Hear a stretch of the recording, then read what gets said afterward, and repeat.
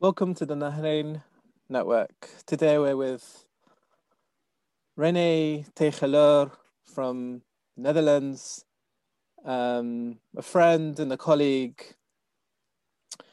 who has worked in Iraq in the early years of 2004.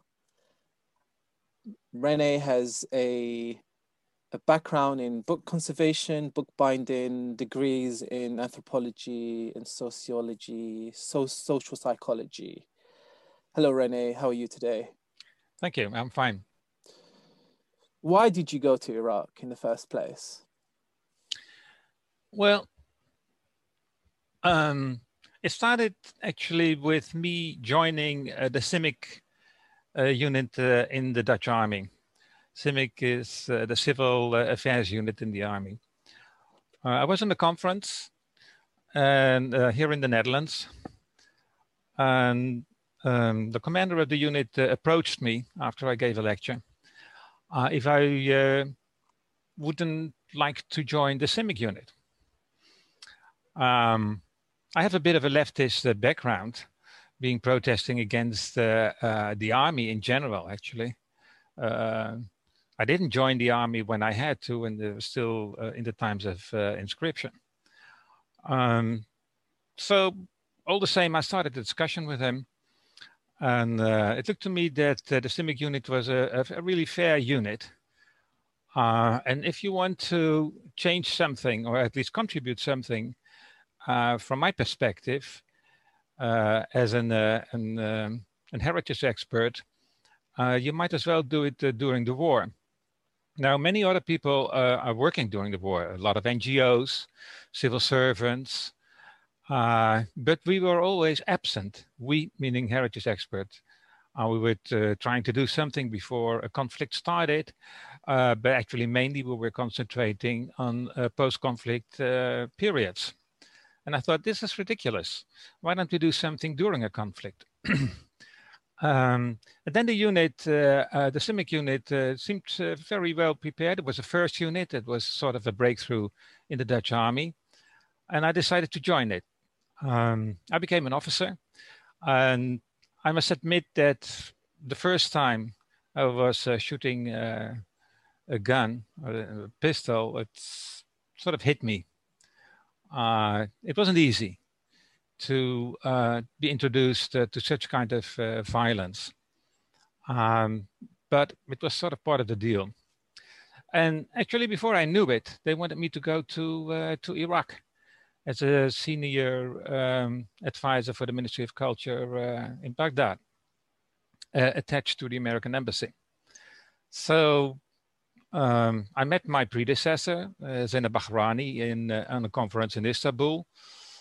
And I decided to take on the job because I thought that I could contribute something during a conflict in safeguarding a cultural heritage of such an important country as in Iraq. And this was the Iraqi Reconstruction Management Office, which was part of the US Embassy. It was, yes. And what was its role specifically? Well, it was the follow-up of the CPA, the Coalition Provision Authority. Actually, it sounds very arrogant, but everybody knows that the US was running the country. They took over the entire administration of Iraq, all the political institutions, including the main mistakes everybody knows today, is firing or dissolving the army and dissolving the Ba'ath Party and firing everybody who was a member of the Ba'ath Party, including all civil servants at the ministries, etc. So within the CPA, they started with sort of a government, but the people in that provisional government only could be there when Bremer, the ambassador at the time of the US Embassy, was approving these positions.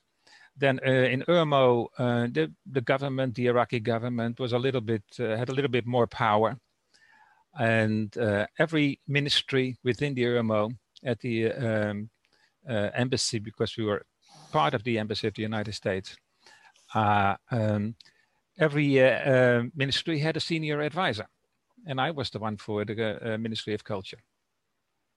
What was the role of the senior advisors? Well, that wasn't quite clear. You sort of fill it in yourself.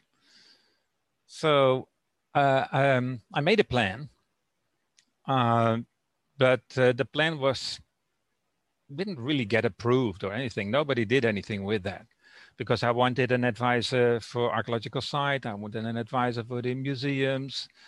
I wanted an advisor for the library and archives, etc. Somebody who would run the finances. That never went through. So I was there all by myself with an Iraqi secretary, and that was it. So before we get into your role as a senior advisor for the Ministry of Culture at the Iraqi Reconstruction Management Office, could you tell us a bit about the background, the environment in which you were working in? I mean, this is post-invasion, so the early years. We're speaking here about the summer of 2004. Yes, that's correct. And so I guess that period was one of... Well, it was a period when how should I say, the war more or less started. I mean, you had the invasion with the Americans, the UK, and they prefer to call the coalition parties, which there was already much to do about it, because it was a preemptive war under the leadership of UK and US. And only afterwards, the UN approved the war. So because of the two horrible measures Bremer took, a lot of people started getting irritated with the occupation, meaning that more and more people protested. And not only the Sunnis, because they were out of power, but also Shiite people. You had the Battle of Najaf, Nazariya, and of course Tigriti, etc., Fallujah.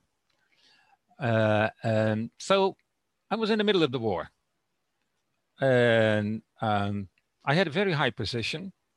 My military rank was a major, but my actual rank was equivalent to a 2-star general. And I took part in the daily early morning meetings where all the senior advisors were present, together with the deputy chief of mission. And I had my own, well, when I went out, I had, a protection unit. Sometimes it was a private unit from Dynacorp or from Blackwater, or it was a military unit. I could not get out without protection. In the end, it looked like I was on a list to be killed, just like many other VIPs. So the protection was necessary. This is an insurgency at the time. There was a growing insurgency. Yeah, well, using the word insurgent, I ran into a conflict, or at least a discussion with a French colleague of mine, who said you shouldn't use that word because who is the terrorist in Iraq? And in the end, I think I agreed with him. But at least there were parties, non-government parties, using violence, so violent groups. But there were several of them, of course. Yeah, and then there was one thing that was interesting, because I was not American. And there were not that many foreigners at the US Embassy who had similar kind of positions. The British were the senior consultants or the senior advisors for the Ministry of Foreign Affairs, State Department. Some of them were military, some of them were non-military. But of course, 90% were Americans. My position as a Dutchman made that I was not really that interesting for the US staff. I I was more or less fully supported by the Dutch military command. Well, maybe I should rephrase it. They didn't pay much attention for me being there. Although I met the Dutch ambassador and he knew I was there, and I met the Dutch commander of the Dutch troops in the south. He knew I was there. I knew that there were one or two people of Dutch intelligence, military intelligence, watching me, but there were never problems, so that was okay. Next to it, nobody was interested in culture. Well, they were to a point after the Iraq Museum was looted or allowed to be looted. Well, I had good contacts with the PR section. For them, it was more like it would damage the reputation of the United States and the U.S. troops in Iraq. I had actually a discussion at one point, and I think it was on an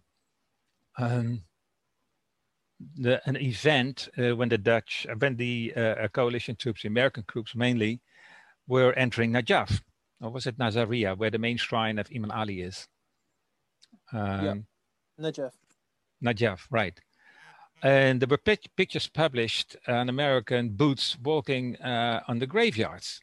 Now, the graveyards I knew were very important because there's a lot of Shiite people from all over the world were buried there as close as possible to the tomb of Imam Ali. So there you have these American boots walking on the graves. I said, you cannot do that. And this was in the morning meeting with the ambassador. And we had a sort of a heated discussion on that. And he felt insulted, more or less, at least definitely irritated, because I brought up the subject and wouldn't let go. He said, I have experience in the Middle East, etc. I said, well, that is fine, but still you have a problem there. And I told him, if you want war and if you want to last the war longer, then you should, do these kind of things, because you're enticing the conflict, you're promoting the conflict by doing this. And he said, well, who needs culture? So that was the end of the discussion. Nobody really cared until, of course, the whole thing with Babylon blew up, and then later Sumatra, etc. And then it became a different story. We'll get to those issues. When you say no one cared, you mean within the what became formal institutions, the U.S. occupation authorities, and the international organizations in Iraq?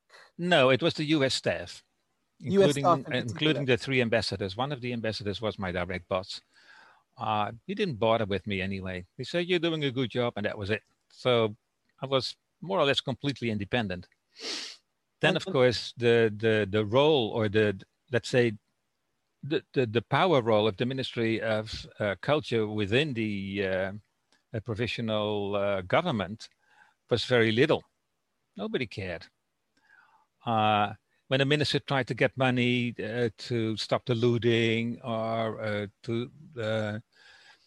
do anything on libraries or museums or archaeological sites to protect them, he just didn't get money. Why was that the case? Well, first of all, the Ministry of Culture did not have their own budget like the other ministries didn't. They were completely dependent on getting money from the Ministry of Finance, which is, of course, a very weak government structure. So they always had to ask for money at the Ministry of Finance. And they wanted to do things themselves, but they didn't have money, which is a very strange situation. Then we all knew that Bremer started actually, like Saddam did in the past. He chose people in the government, or he approved people in the government according to their religion or ethnic background. So we started this kind of division already. So within the government, I think it was at that time the Prime Minister Alawali, you had already conflicting interest of the different parties represented within the government. And the Ministry of Culture was led by the minister with a communist and Kurdish background. So that didn't help either. So the Ministry of Culture was within that structure, a weak ministry. But we're speaking about the immediacy of the period of post-invasion, so 2003, 4, 5. But then, and this is before the elections of January 2005, national. No, they were already, the elections of January. But that period, this period you're speaking about, there wasn't any money in for any of the ministries. No, I mean the money was locked. The international money was controlled by the U.S. Occupation Authority, by the U.S. Embassy. So none of the ministries had any money. I mean, they didn't. Not that I know of. Well, you know, they applied for money, and the U.S. sometimes gave them money. Actually, the ministry was financed to some extent by the U.S. government. But of course, that was not enough.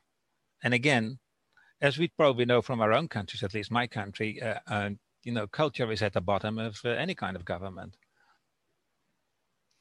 The interim government, which was there when I worked in Baghdad, did have access to the Oil for Food Program surplus funds. And it's called the Central Bank of Iraq Development Fund for Iraq, DFI. That is actually the proper name of the funds. Still you had left, which was actually about 28 billion in the year after the invasion. So a lot of money.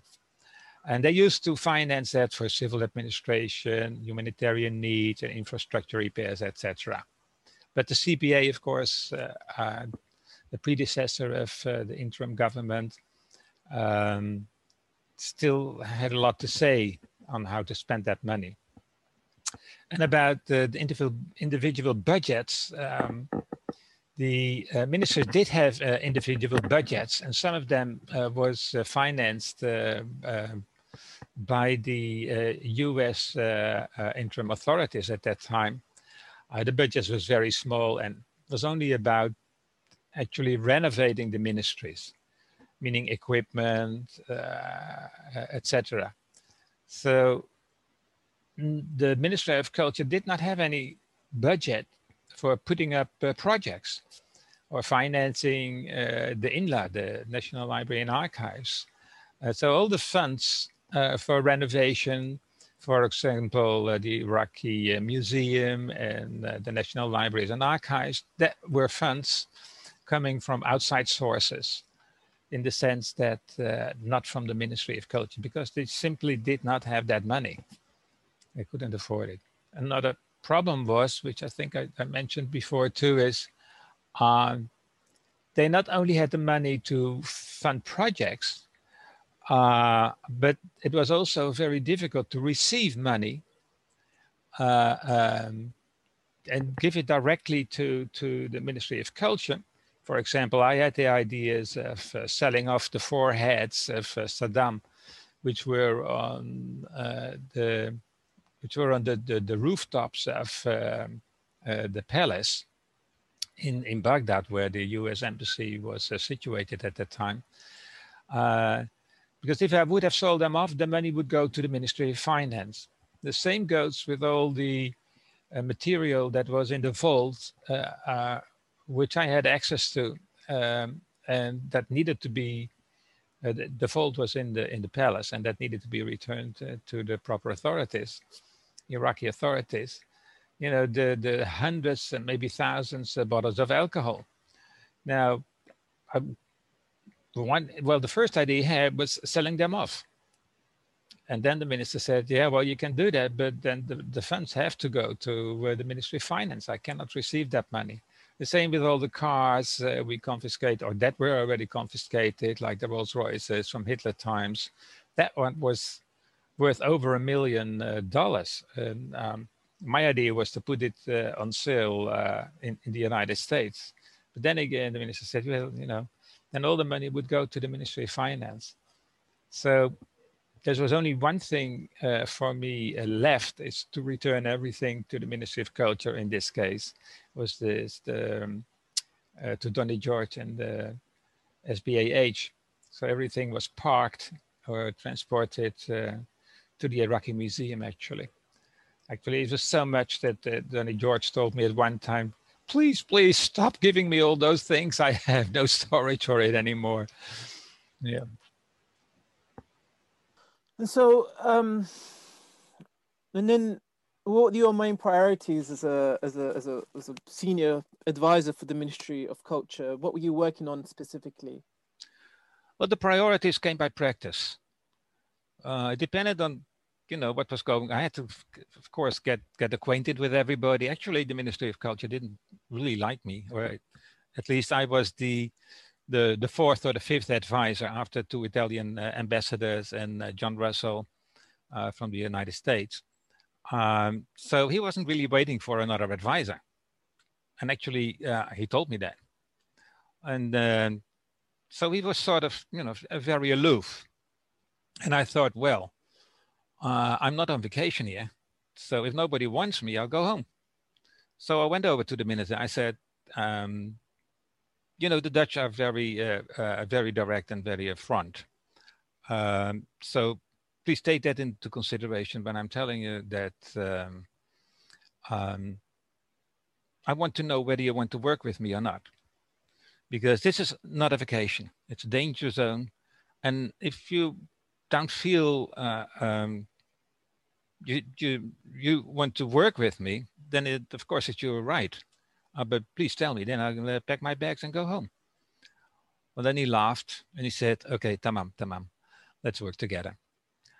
So that was the first hobble I had to take.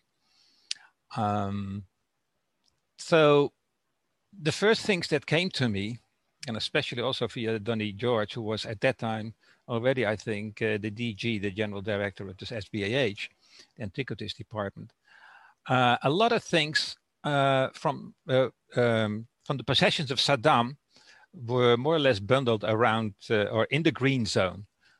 And to some extent also within the embassy. We had a room there, a vault actually, and I had the key to it. Later on, I noticed that the CIA was duplicating all kinds of documents within the vault, which I was supposed to have the only key to it, but that's a different story. So there were a lot of things that needed to go back to the museum, because I didn't know anybody else, to give the things to. So there were these famous carriages from Saddam. We transported them at night on a trolley in secret. There were cars, about 20 or 30 or probably even more cars, including a Rolls Royce that was given to the former king of Iraq by Hitler. A Mercedes-Benz, which must have been worth at least $1 million. I wanted to sell it, but then the money would go to the Ministry of Finance. So the minister said, no use. Cadillacs, pink Porsches. Actually, before that, the staff of the embassy was driving those kind of cars. So that was the thing. So we transported them again in secret to an underground garage near the town hall. And the mayor could drive in a white Mercedes that was an armored car as well. So those kind of things. And actually, well, there were all kinds of things. There was about thousands of bottles of spirits, alcohol. I couldn't get rid of it. And, so what are you supposed to do with it? Then the Americans came to me and they said, the Marines, he said, well, we can auction them off here at the embassy. And then we put the money into the orphanage fund. And I said, no, it's not, everything has to go back to the Iraqis. It's not our deal. It's not, it's not ours. So that was anything that people came to me that was from Saddam, in my honest opinion, should be returned, whatever it was, should be returned to the proper Iraqi authorities. And which was, in practice, actually, the poor Donny George, because at one time at the museum, he said, Rene, how much more do you want to give me? I mean, this, I don't have any storage for it anymore. So, and of course, just one story. Of course, things were stolen. Like what was stolen? Well, there were.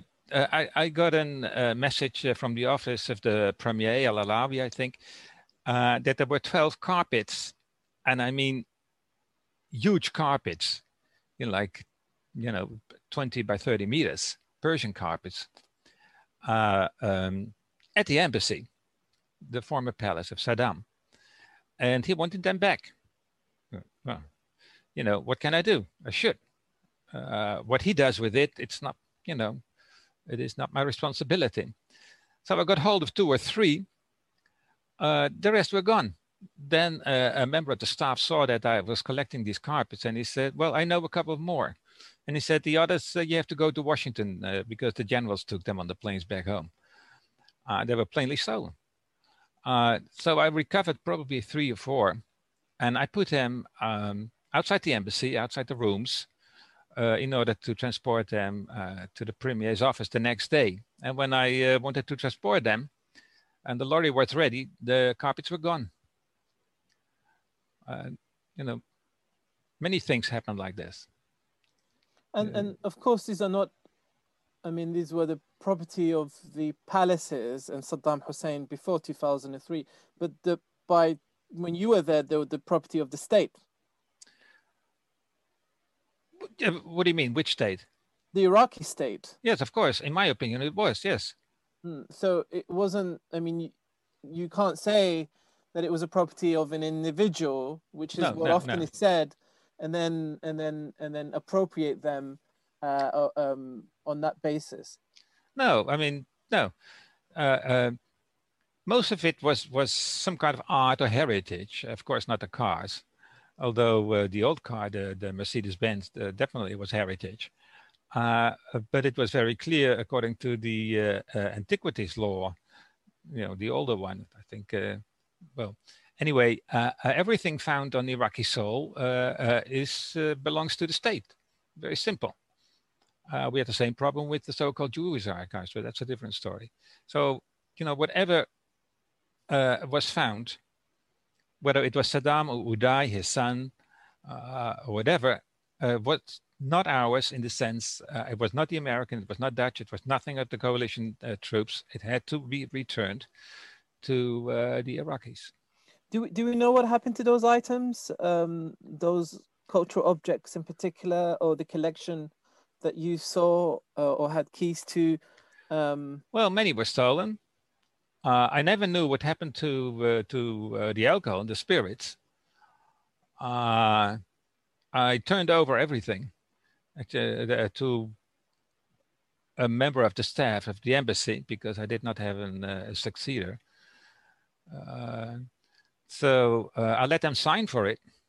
And in the end, that was very, very wise, because I could prove that it did not end up in the Netherlands, whatever. So, yeah. Before we get to speak about Babil, I mean, you worked with Donny George. So he was the director of the State Board of Antiquities and Heritage. And his staff, yeah. Yeah, and his staff, I mean, which is part of what is now Ministry of Culture. Could you just tell us about your experience working with him? What were the challenges that he was experiencing and that you were helping him with, or you were learning about through his work? Well, Donny was an amazing guy. First of all, he spoke English very well, which for a person who never went abroad at that time was amazing. But he had a very good background, a very good schooling, very good education. He was the one actually who called the British Museum when the National Museum in Baghdad was being looted. And through his contacts, everything, developed of saving the museum. And after a couple of days, the museum was protected by tanks. Too late, of course. The looting was already over. But it was Donny who did that. And we had a regular contact. when I went to the museum, I had to be, I had a military or a private company convoy with me. But Donny George often went up to the gates of the Green Zone just by himself and was waiting for me. It was dangerous because you knew the gates were being watched by all kinds of people who wanted to do something to you. But we planned it very carefully. He gave me a call when he was there, and I was standing at the gate. Nobody could see me. Received the call. I said, "I'm here. Where are you?" And he would paint to me where his car was. And then I went through, and then everything went very smoothly. But it was dangerous. So well, we had frequent contact. Seeing that the international community was very upset about the looting and the destruction of the museum, money was flowing in. And Donny was the right person to do so, to handle everything. So he didn't really need my advice. I decided that the libraries were forgotten and that nobody was taking care of the libraries. So I was spending quite a few times at the National Library and the Archives, the INLA, with the Director General, and to help them out. Then later on, I got more involved in the protection of archaeological sites and the whole Babylon project, etc. The Deputy Minister of Culture, Dr. Mesoon Tamaluji. Now, she got a degree in architecture in London.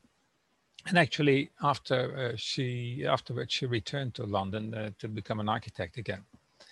We worked very intensively and had very good contact.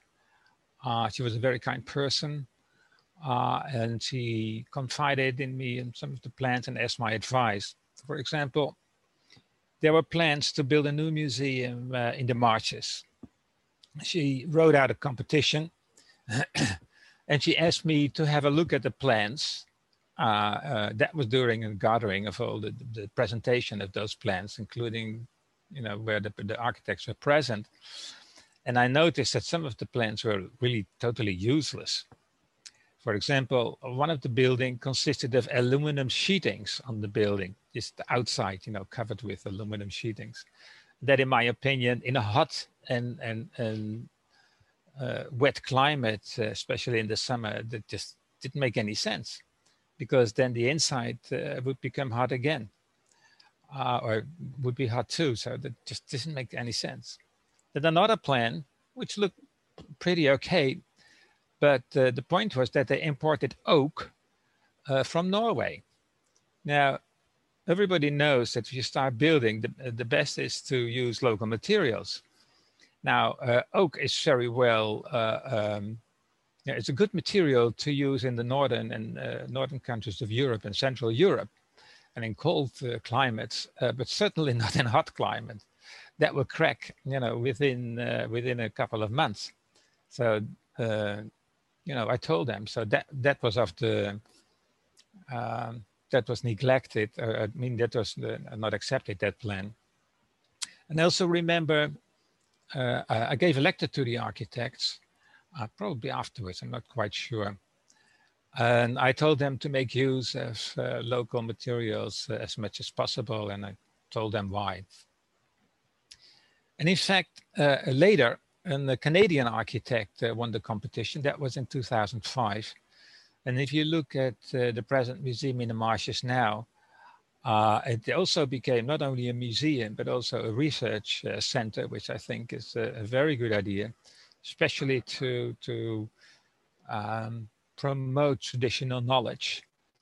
And if you look at the building, it's built on what we call the idea of green architecture. So a lot of roofs are covered by earth, etc. It's a very interesting project. And it's also integrated in the rehabilitation of the marshes of the area. Because as you know, in order to fight the insurgents or the uprising in the 90s, Saddam how do you say that? well, the whole marshes were sort of dammed in and it became very dry. The trick was for the military to get then easily access to the insurgents which were hiding there. So it was a very dry area instead of a, you know, paradise of the confluence of the Tigris and the Euphrates rivers.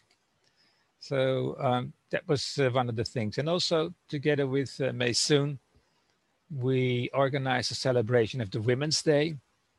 And for that, I went over to the German embassy and got money to do that. And actually, we also organized a fashion show for women wearing scarves. So, you know, she came up with very interesting ideas, and I supported her all the way. And Maysoon's role exactly, what was her role then? Well, she belonged to the Iraqi elite. Her brother was the Minister of Housing at the time. But, you know, that was, well, she was also chosen by the CPA at that time to start it, you know, and to put a government together with all the most influential people in Iraq. So there was a lot of clientism going on as well, and according to ethnic religious divisions. Her role was not as strong, of course, because she was a deputy minister, as the minister himself. But I think she did have quite a lot of influence in the policies that were that were written out by the ministry. Besides that, just like in my position, there were no clear rules in division of what to do and what not to do. You know, what your role was in the government or what my role was in the embassy. So you make up the rules yourself and take the space, the room, and the liberties you think you need to work under that circumstances. And in that sense, Maysoon definitely did her best to put up programs and stimulate, stimulate the positive projects for the Ministry of Culture. So I would not underestimate her influence within the Ministry of Culture. And just another question on working with Donnie George. I mean, he went through a great, a period of stress. He was threatened several times. Do you remember that period? Oh yeah, definitely. Tell us a bit about that. Well, he wasn't afraid really, but at one point it was too much when he received an envelope with a bullet in it. I mean, you also have to see he was Christian, right? So that was not a very popular religion at that time. And his son was threatened, his oldest son. And that was actually when he took the decision to leave the country and go to Damascus, which was, for me, very unfortunate because we trusted each other. And through him, I also had a better relation with the Ministry of Culture, for example. I knew more or less what was going on at the Ministry of Culture because he was there in many discussions. So he was, for my work, not only personal, but also for my work, a very important person. And actually, the moment that he went, we were very close to finishing a deal with the Americans on the so-called Jewish archives. Now, the Jewish archives, it's actually not archives. There were quite a few manuscripts there as well. Those were found in the cellar of the Mukhabarat, of the Secret Service. Now, most of the Jews were already driven out of Iraq before, especially in the 90s was the last exodus. And there were a couple of Jews left in Baghdad, but they didn't want any contact with anybody. I tried at one particular time, but to no avail. So then the U.S. Civil Affairs unit saw those that particular Jewish archive and decided, after agreement with the then Director General of the SBAH and the government, to transport them to the United States because they were all wet and they started getting molded, and they give them to the National Archive, the NARA in the United States, to be treated.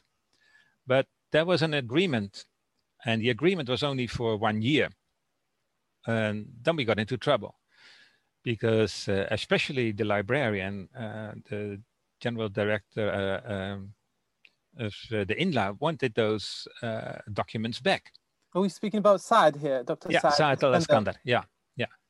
And the minister agreed with Saad Iskandar and said, yeah, well, you know, the period is over, we need them back. And now, to talk about Hebrew manuscripts and anything that was referring to Jews was always very sensitive, not only in Iraq, but definitely outside. At the beginning of the invasion, there was this rumor that Israelis were supporting the coalition forces, some kind of Shrikit units and stuff like that, which in the end wasn't true, actually. Then how do you get these Hebrew, I prefer the word Hebrew, manuscripts and archives back from the United States, where there is such a strong Jewish lobby? Actually, the money for the conservation of the manuscripts was brought up by the Jewish community in the United States, and especially from Washington and New York. So actually, the person I was talking to at the NARA was Jewish herself. So what to do? Then I went to Donny and I said, you know what, why do you need these manuscripts back? I'm not quite sure why I went to Donny George instead of the DG of the INLA, the National Library and Archives. But this is sort of the way it worked. They said, well, we want them back. I said, yeah, okay, why? Why do you want them back? Because it's Iraqi. I said, yeah, but that's not enough. Why do you want them back? Why don't you want copies or something like that? Well, I said, do you have any problems with making copies of it? Digital copies in this case? He said, no, not really. So we just want them back because it's ours. I said, okay. Then later on, I had a tour, which was actually after I left Iraq already. I had a lecture tour in the United States, and I went to the National Archives, spoke to the person who was responsible for that, and I said, you know, the contract is over, you need to return them. This was already a big discussion in the United States. And they said, well, that's going to be difficult. I said, why? Well, you know, we're storing them, blah, blah, blah.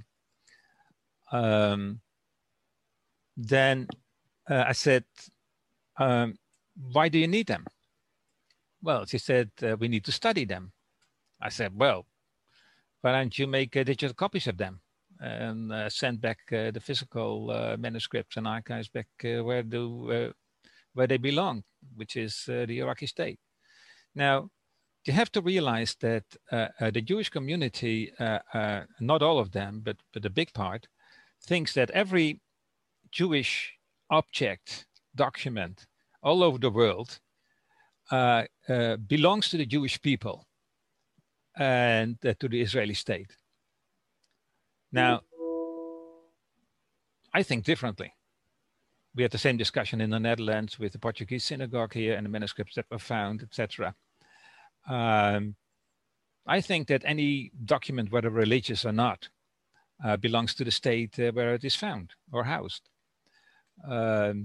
So they are the legal owners, especially, of course, if the community is from the country itself.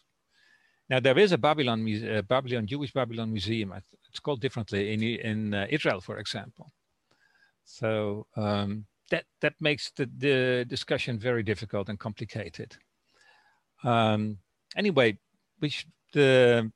I invited her to, but it was difficult to talk to the Americans because they always have lawyers. And in the Netherlands, when you negotiate, you start negotiating informally.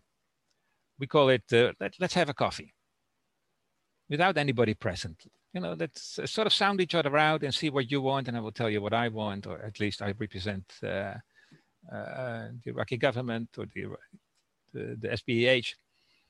And of course, this was all transparent with Donnie George. I mean, I did not represent, of course, the Iraqi state. I just facilitated and mediated. So we had a meeting when I had an ICC Babylon meeting in Berlin. I invited her. She said, well, I cannot come, but she did come. We had breakfast together. Donnie was there too. And I said, well, it's very easy. We thank you very much for restoring and conserving these documents because they needed it very much, definitely. But the SBAH and the MOC, the Ministry of Culture, does agree and has no problem with it to, you know, if you want to make copies of the materials so you can study them. That is definitely not a problem.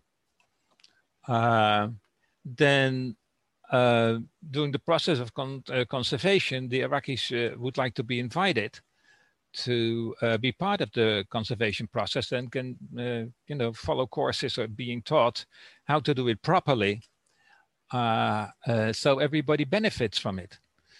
Because there's not much knowledge in Iraq anymore about Jewish or Hebrew manuscripts, etc. They're religious manuscripts, so they need some kind of special conservation. Only think of being kosher, you know. So, and actually we agreed. So I drew up a memorandum of understanding, or one of the other ones, yeah. Send it back to the United States, of course, you know, after Donnie agreed with it. And it came back with some legal issues. It took another month. And just when we were about to close the deal, as the Americans say, Donnie had to flee to Damascus. And that was the end of the story. They only got returned last year. Yeah. The Jewish archives weren't returned to Iraq. That was what is called the Ba'athist archives. Yeah, but okay. The Jewish archives are still in the US, and sometimes they also they go on tour. Yeah. Yeah, on tour. But can I just ask you about the Jewish archives? What is called the Jewish archives? Yeah.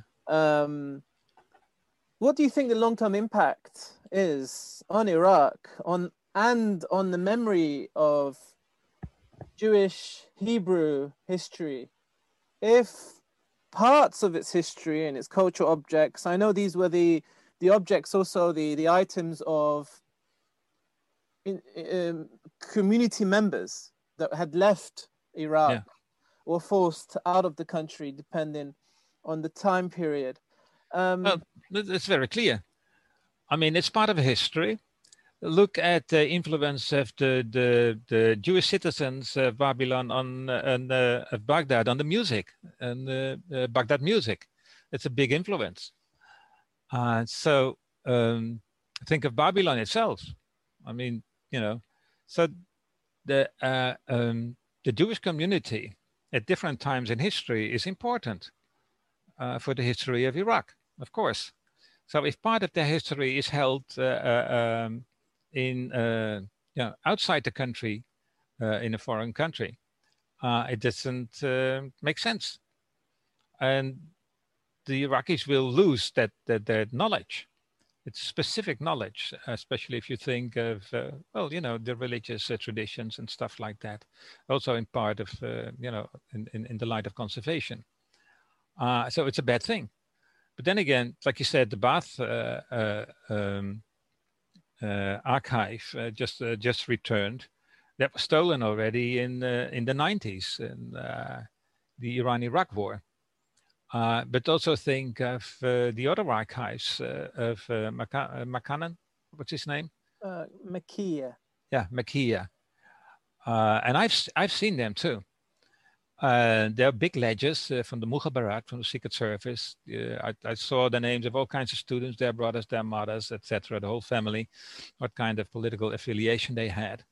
And they were actually photographed in a house which was within the premise of the Green Zone with a digital camera, which is rather amateuristic, I must say.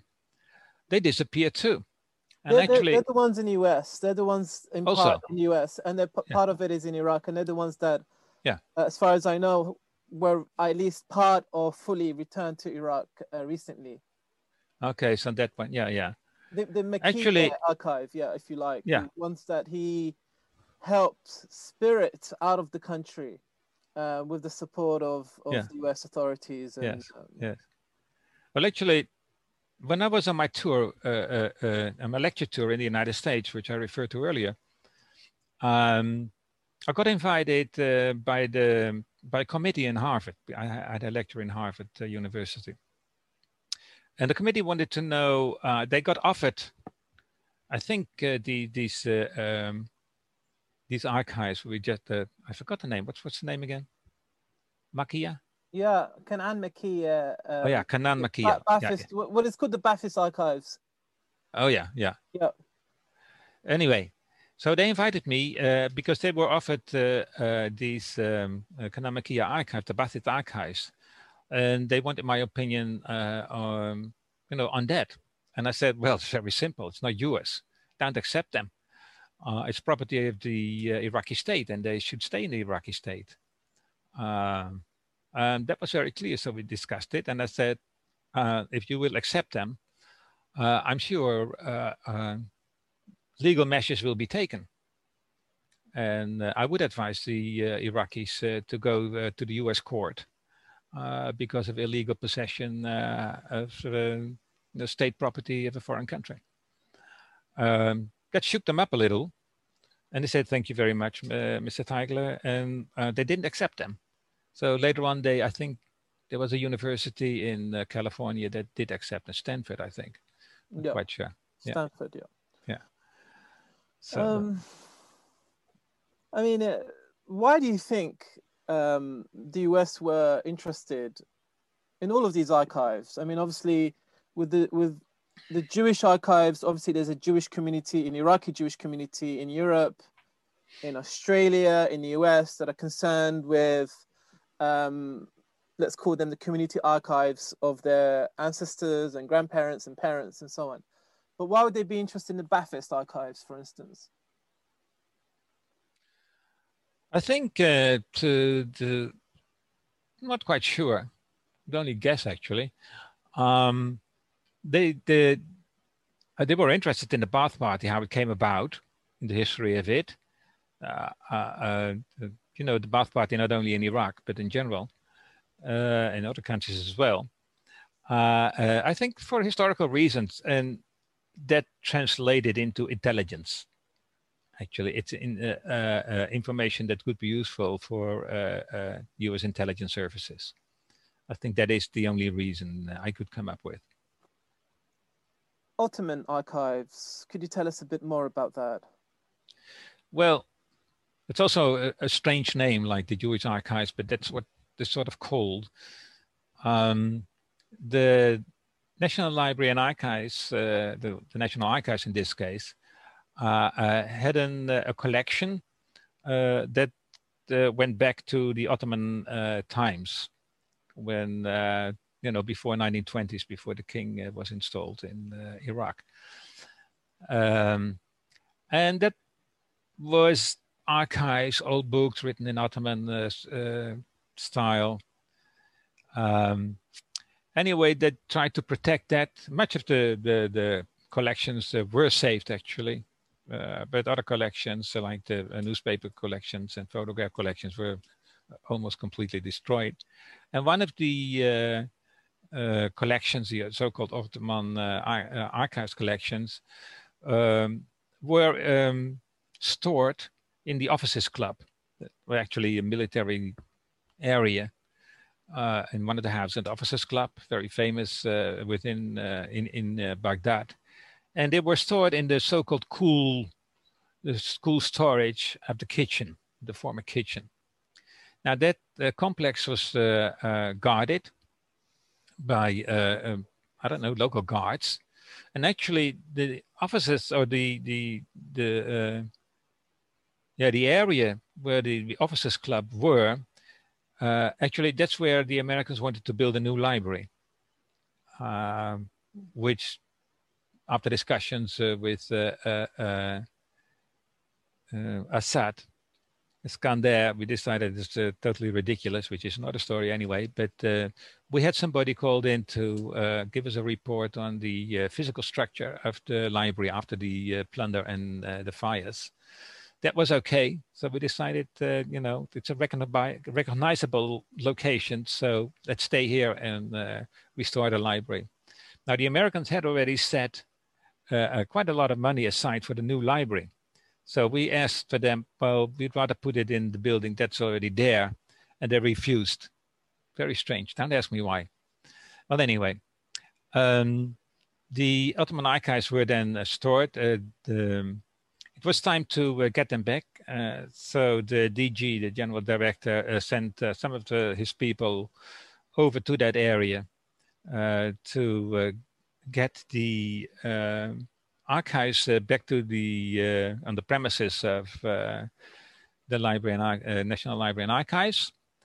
And then the guards wanted money. They didn't allow them to come in. So, you know, Saad called me and I said, what am I going to do? I said, okay.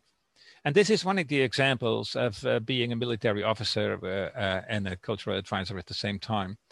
So I called up the army and I said, I need a platoon. Then at that time, and I want you to do nothing. Just, you know, go with the staff of the library, sit outside, put out your guns and smoke cigarettes. That's all you do. I told them, you know, we wanted to retrieve it and that the guards were making trouble. And that's what happened. So we took them out. Nobody was in our way and got in our way. And we took them out. And then I found out that they were in coolers, although the saying was that they were in freezers, but they were not in freezers. Then again, they were in coolers, but as you know, there are a lot of blackouts and brownouts in Baghdad at the time. So the worst thing that can happen to something that is frozen or cooled, at least as conservation is concerned with objects, is that the temperature drops and then, you know, goes high again and drops and goes high again. So you have to imagine, like, you know, you're pulling at a manuscript and you're pushing it back, and you're pulling and you're pushing it back. So that was the worst circumstances than ever. So we took them out. And meanwhile, I organized a grant of $100,000 from the so-called SERP money. I mean, there are all kinds of funds going around within the army, within the staff, and I don't know. Anyway, I got, and I met several contractors to do the job. My first reaction was to give it to an Iraqi business, but that didn't work because they were giving me money under the table and I didn't accept that. So I went through with an American I trusted, a company. He did a very good job. He took the freezer truck, we put it on the premises of the INLA. We protected it from the outside so that bullets and shells would not enter the freezer truck. We put an how do you say that? Electricity machine. I forgot the word. Generator. Yeah, we put a generator there, and we gave them money for a year of diesel to keep the generator going. And the best is actually minus 22 degrees, and the truck could handle that. I also have everything repacked in acid-free boxes. That was also done, not to make the stacks too high. So what sounded like a perfect project. Until later, I noticed that the director criticized the project because he didn't have the money to continue to pay for the diesel for the generator, which was not my fault. The money, I mean, you mentioned SERP, which is the Commander's Emergency Response Program. True. I mean, this was money confiscated from the state of Iraq, in part, money that was frozen outside the country, but also US money. It was a combination of the two. And it was obviously stabilization, so short term. And so they wouldn't have money for the kind of things you're speaking about, you know, long-term planning and salaries. No. And I guess that became a problem. I mean, that became a problem over time because there was just simply an absence of any kind of planning. The money was within the military itself, the US military. Yeah. True. Well, later on, because the minister lived for a long time in the Czechoslovak Republic, and he had contacts there. Actually, he was a radio journalist there. And there were contacts with the National Archives in Prague. So later on, I understood, but probably too late, actually. The whole Ottoman archives were transferred for conservation to Prague, and then returned, of course.